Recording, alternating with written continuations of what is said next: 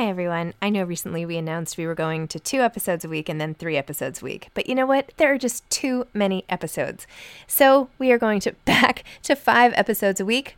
Still a reduction from 7, but there were just too many interviews scheduled, and I didn't want to make all the authors wait for too long. So I hope you can keep up with me. Listen to 1 a week as you're on your way to work or on your way home or putting your kids to bed or whatever it is you're doing. Moms Don't Have Time to Read Books, now 5 times a week. Hey, I'm Ryan Reynolds. Recently, I asked Mint Mobile's legal team if big wireless companies are allowed to raise prices due to inflation. They said yes. And then when I asked if raising prices technically violates those onerous 2-year contracts, they said, "What the f*** are you talking about, you insane Hollywood ass?" So to recap, we're cutting the price of Mint Unlimited from $30 a month to just $15 a month. Give it a try at mintmobile.com/switch. $45 up front for 3 months plus taxes and fees. Promo rate for new customers for limited time. Unlimited more than 40 gigabytes per month. Slows full terms at mintmobile.com. When you're ready to pop the question, the last thing you want to do is second-guess the ring. At BlueNile.com, you can design a one-of-a-kind ring with the ease and convenience of shopping online. Choose your diamond and setting. When you find the one, you'll get it delivered right to your door. Go to BlueNile.com and use promo code LISTEN to get $50 off your purchase of $500 or more. That's code LISTEN at BlueNile.com for $50 off your purchase. BlueNile.com, code LISTEN. Planning for your next trip? Elevate your travel style with Quince. Quince has all the jet-setting essentials you'll want for your next getaway, like European linen, premium luggage options, buttery soft Italian leather bags, and so much more. And it's all priced at 50 to 80% less than similar brands. Plus, Quince only works with factories that use safe and ethical manufacturing practices. Pack your bags with high-quality essentials you'll be wearing for vacations to come with Quince. Go to quince.com/trip for free shipping and 365-day returns.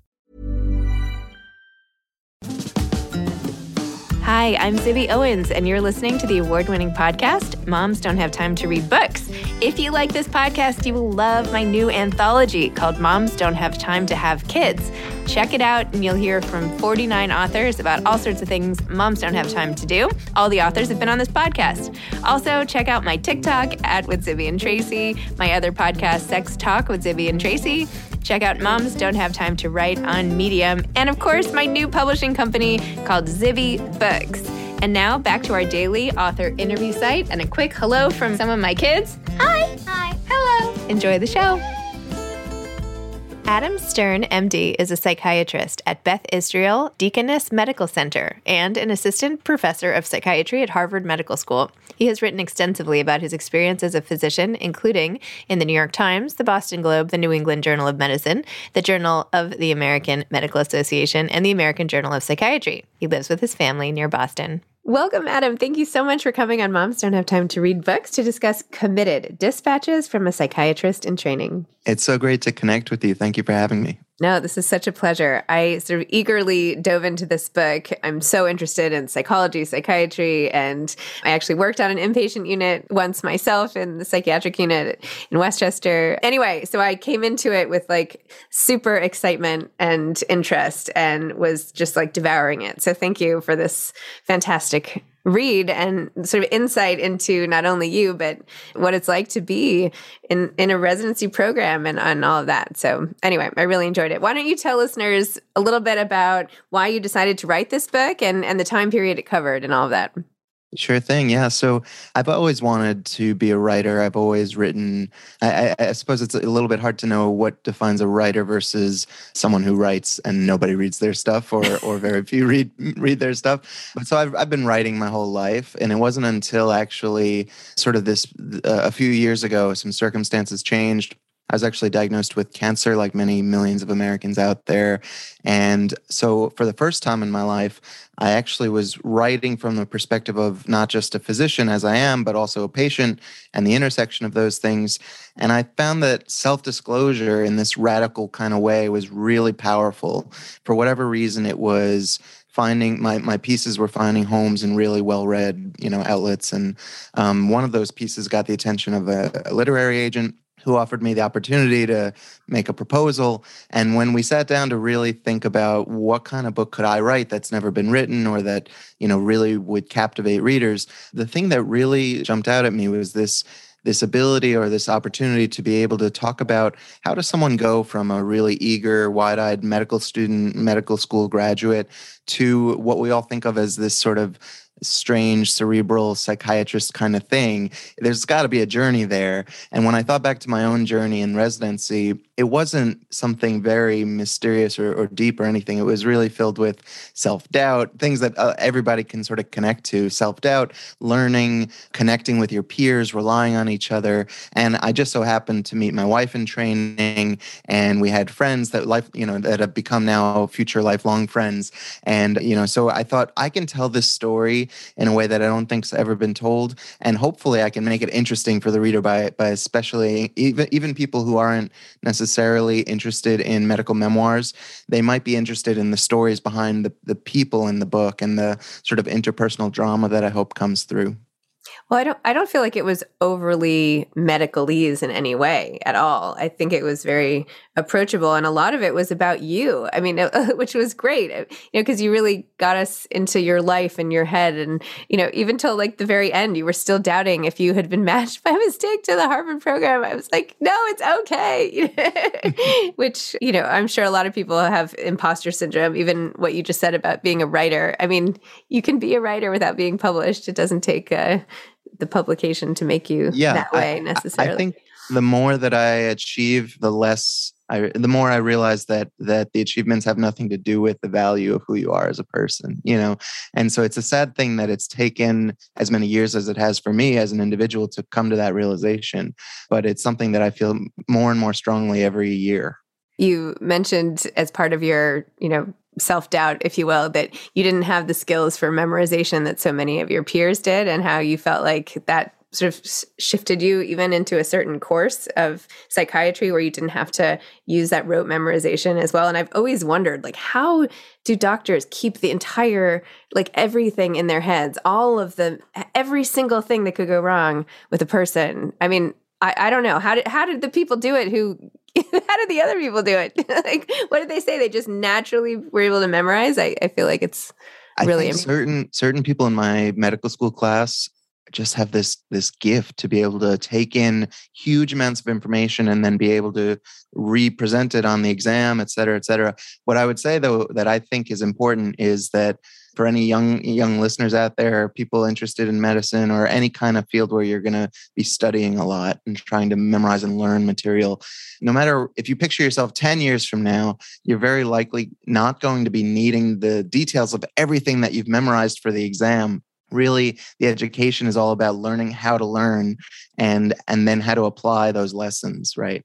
And so if you think of any of my peers that went into anesthesiology or radiology or any form of internal medicine, they're not, they remember the language of psychiatry, they remember the language of another field and how it fits in the context of medicine, but they don't necessarily remember all the details that they memorized for those exams. Another part I found really interesting was how your own depression sort of ebbed and flowed with the tides of the training, and how you weren't alone in that, of course, with all of the triggers essentially that were presented all of the time, and particularly during the loss of one of your patients, which really obviously hit home as which I understood. I'm sorry, I can't get a sentence out today, but how did you cope with that, and how has it sort of followed you now, right? Like, how do you manage, I guess my question really is, how do you manage your own emotions, which of course ebb and flow, sometimes at higher and lower peaks and valleys, when your job is to take care of other people's mental health?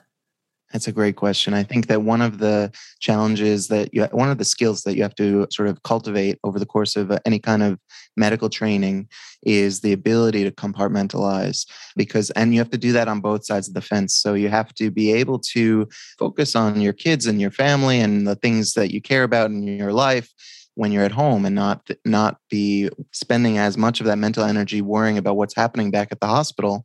At the same time, when you're at the hospital, you need to have faith that your kids are doing okay and you're not, and everything's going okay in the rest of your life, and focus just on the patient. And doing those things, it doesn't come naturally because our minds are sort of naturally sort of inclined to be a mishmash of all kinds of thoughts and worries and concerns, and it all adds up to a certain degree of anxiety. So it came with practice, and then as I wrote about in the book, being able to see someone objective that can sort of tell you this is in medicine. There's a phrase called negative outcomes, and every field has negative outcomes. Surgery, medicine, psychiatry has negative outcomes. If you're a family medicine doctor and you treat someone from the time they're born all the way till they may pass away, eventually all of your patients will pass away, and that will be a negative outcome.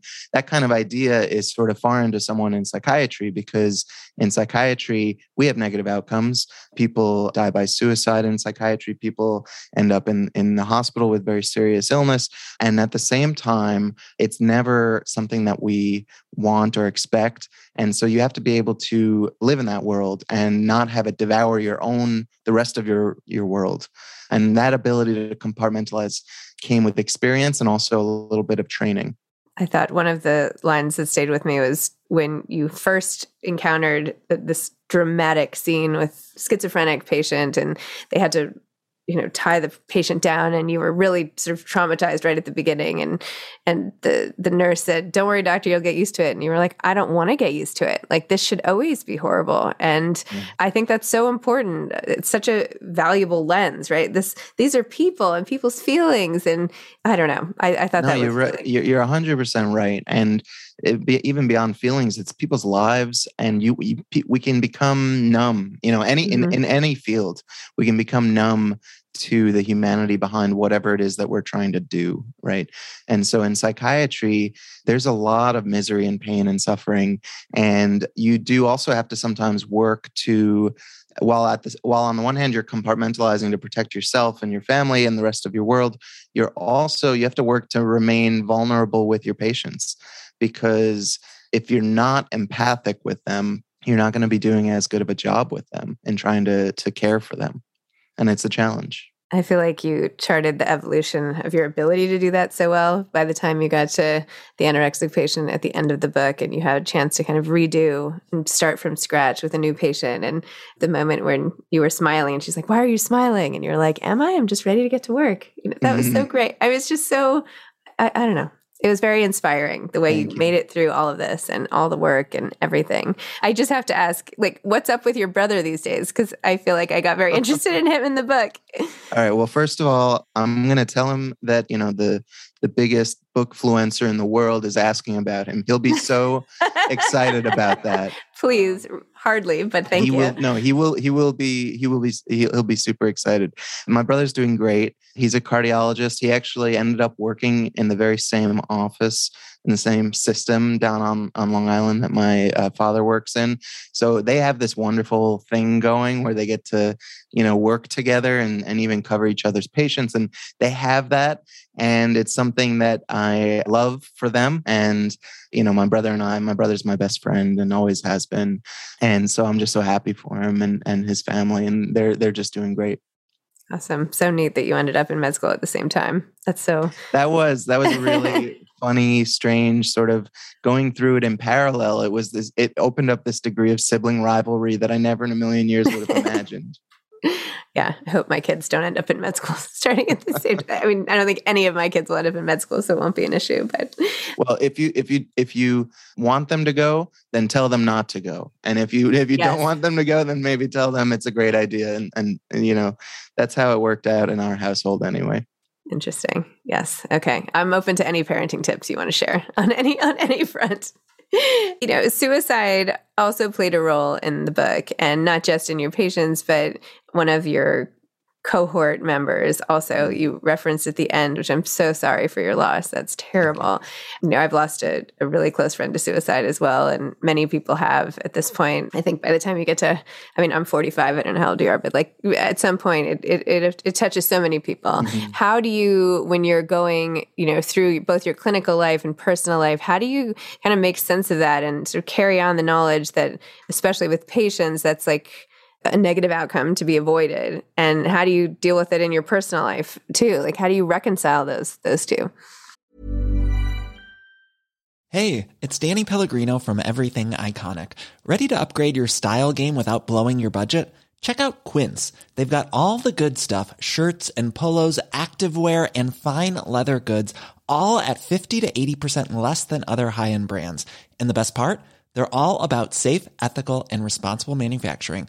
Get that luxury vibe without the luxury price tag.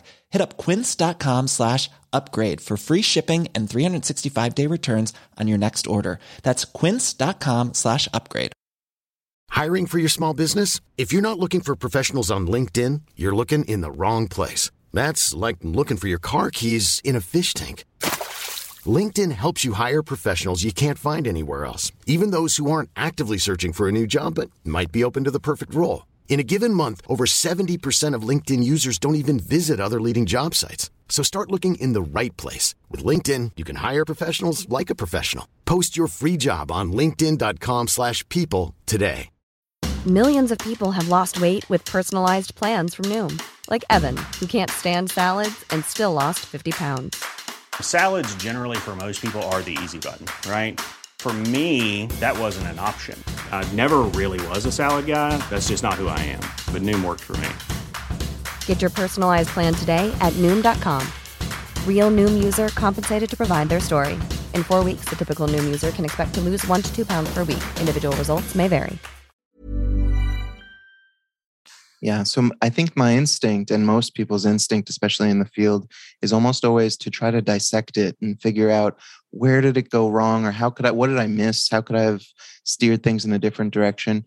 And those instincts are usually not adaptive. They're not helpful because they're just second guessing things that have changed. You know, ideally you probably made the right choices when they happened, and B, these are very often people who die by suicide are the last people that you would necessarily have guessed would. And so psychiatrists are charged with this terrible, enormous responsibility of trying to predict suicide. So if someone comes through the emergency department, we do a risk assessment and try to figure out, I'll just give you a very concrete example. In the modern age, a kid at college says that they posts online somewhere something vaguely suicidal. Something very, very, very vague, but clearly hinting at suicide.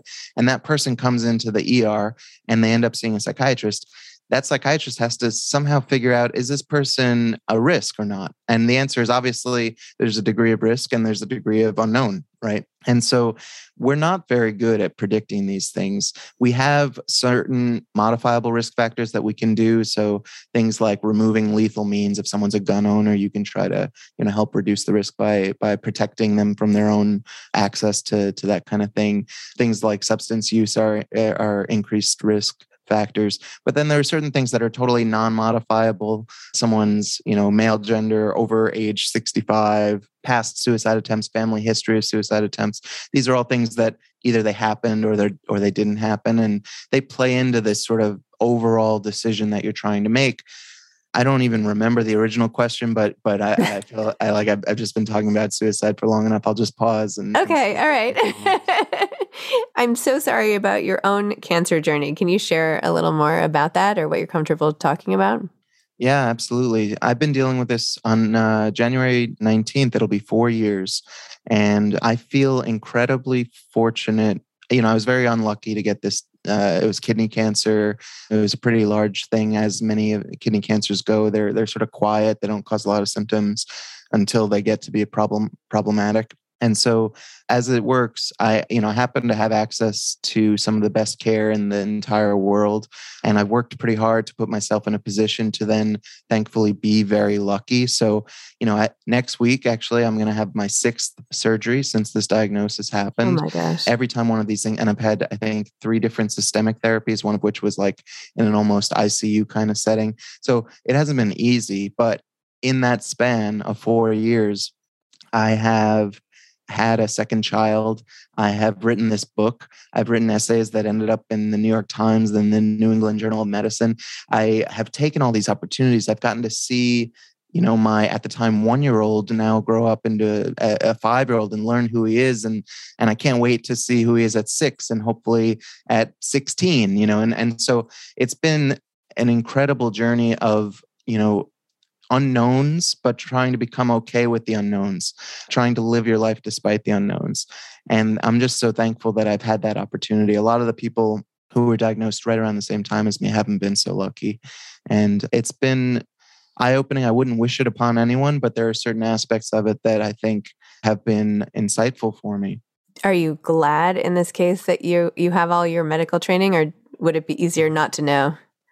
It's a double-edged sword, because on the one hand, I can read the literature. I follow when there's the largest cancer conferences and all the researchers get together and new data is released. I follow it just the same way that I think a lot of oncologists do, and I can understand it. At the exact same time, I know I can read those survival curves as well as anyone. I know exactly how, what the data says and what the limitations are. So, at this moment, my disease is not curable for more than 90% of patients who have it.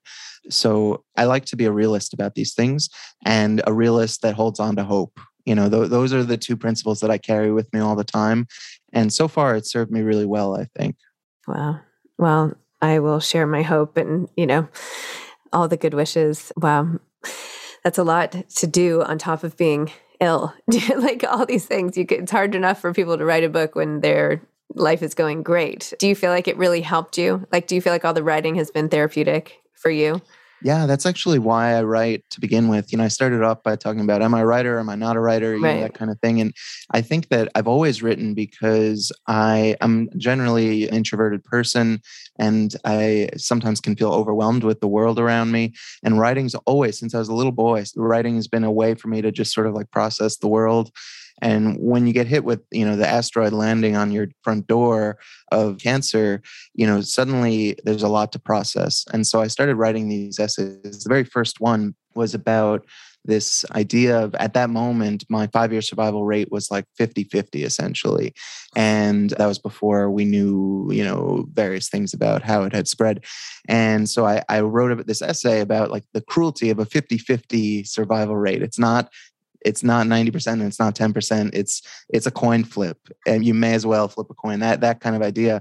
And by writing that essay, I was able to take these emotions that I was having and sort of articulate them. And then once it got out into the world and actually was put out on Boston's NPR radio, I got to go to the studio and record it, and my voice was out to the world. People, what I love is it's almost like a kind of sonar. Writing, if you write and people actually do read what you've written, it can sort of bounce back, and you realize that you're connecting with people you've never even met with. And one of those things is the ability to connect, I should say, is just really something that I hold on to very tightly. I love that, writing as sonar. I haven't heard that before. I love that. That's amazing. So what next? Now you're doing publicity for this book. You're a psychiatrist, your kids, whatever. Like, what are your hopes and dreams for the next little stretch? More writing, more essays? What are you up to? Yeah, absolutely. So I would love for someone with a great skill set and an interest to turn this book into a movie or a TV show. And I'd love to be a consultant on that. That would be like my dream, where I just get to sort of show up and talk about like, what it's really like. And then other people do the hard work of making it good. That would be awesome. But, generally, I after the book came out, I spent a number of months working on something just specifically for my 2 boys that I had bound privately. And it's just sort of nice. And I wanted to do I've been working on it for a long time, and I wanted to finally sort of put a bow on it, and then I can get started on volume 2. It doesn't mean that the story's over, but I wanted them to have this thing that I had written just for them. So there's that. And I'm also just thinking I have an outline of what I think is a really cool idea for a novel. And it's only an outline, so I'll just give you the very, very, very broadest idea of it, if I may. Please. Is like, I'm not that creative, so I'll just make the protagonist a psychiatrist like me. But from that perspective, dealing with the aftermath of like what happens in a small town if everyone's internet browser history was like published suddenly, like online, available for everyone to see. And so almost like everyone's secrets being suddenly sort of revealed to each other in a way. I think that idea has so much potential as a work of fiction. not to, pull the wind out of your sails here or whatever. There is a book similar to that I've covered. That's okay. It's not exactly the same. Every book is different. Sarah Shepard's book, and I'm blanking on the name. It's one word.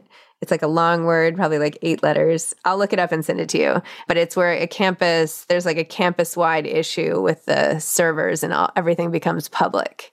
Not the browser history. It's more the emails. But as a comp, it would be a good comp for your book. Yeah. I'm going to have to read that. But yes, browser history would be, I'm always so worried about that. Everything I enter, I'm like, what if this ends up somewhere? What does this say about me? It's so, because we search the strangest things and there's no context, right? Yeah. In our heads, there's context, but for everyone else, there's no context. Yeah. No, I love that. That's a great idea. I'll have to read that and make sure I do something. It's totally different. And it's definitely more email based now that I'm remembering. Reputation. It's called Reputation. Okay. All right. Okay. Reputation. Everyone go out and buy Reputation. And sorry, I didn't mean to. Okay, so it was 9 letters, not 8 letters.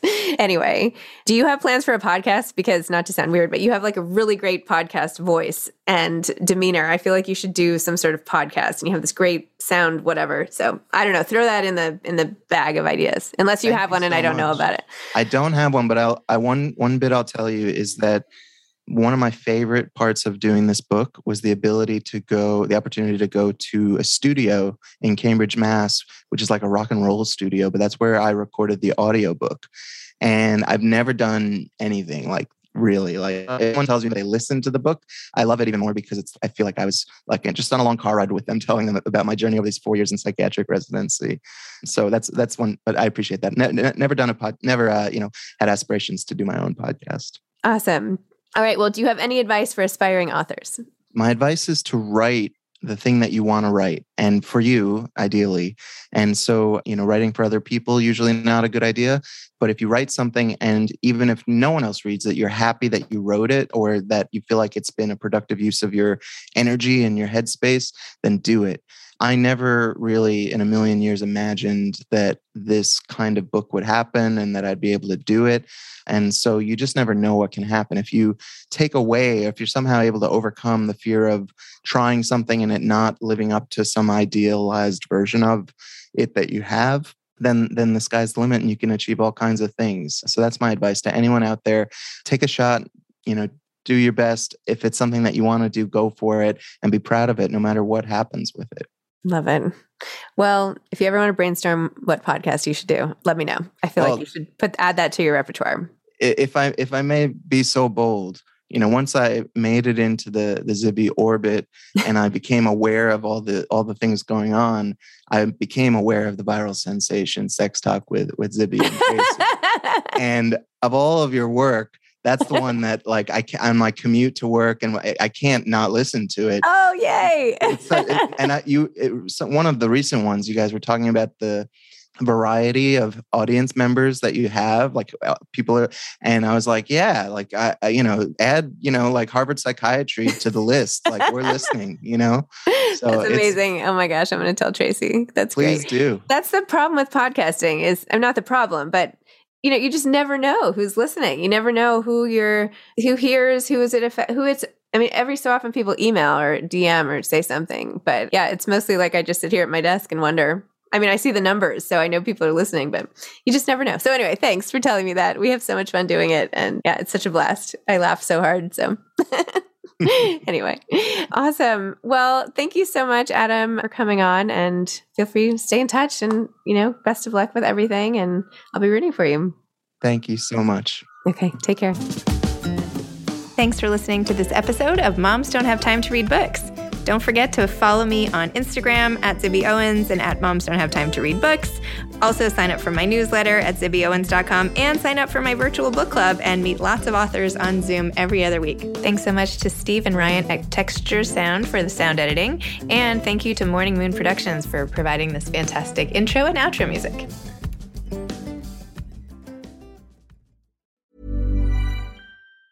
Planning for your next trip? Elevate your travel style with Quince. Quince has all the jet-setting essentials you'll want for your next getaway, like European linen, premium luggage options, buttery soft Italian leather bags, and so much more. And it's all priced at 50 to 80% less than similar brands. Plus, Quince only works with factories that use safe and ethical manufacturing practices. Pack your bags with high-quality essentials you'll be wearing for vacations to come with Quince. Go to quince.com/trip for free shipping and 365-day returns. Even when we're on a budget, we still deserve nice things.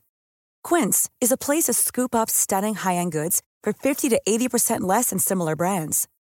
They have buttery soft cashmere sweaters starting at $50, luxurious Italian leather bags, and so much more. Plus, Quince only works with factories that use safe, ethical, and responsible manufacturing. Get the high-end goods you'll love without the high price tag with Quince. Go to quince.com/style for free shipping and 365-day returns.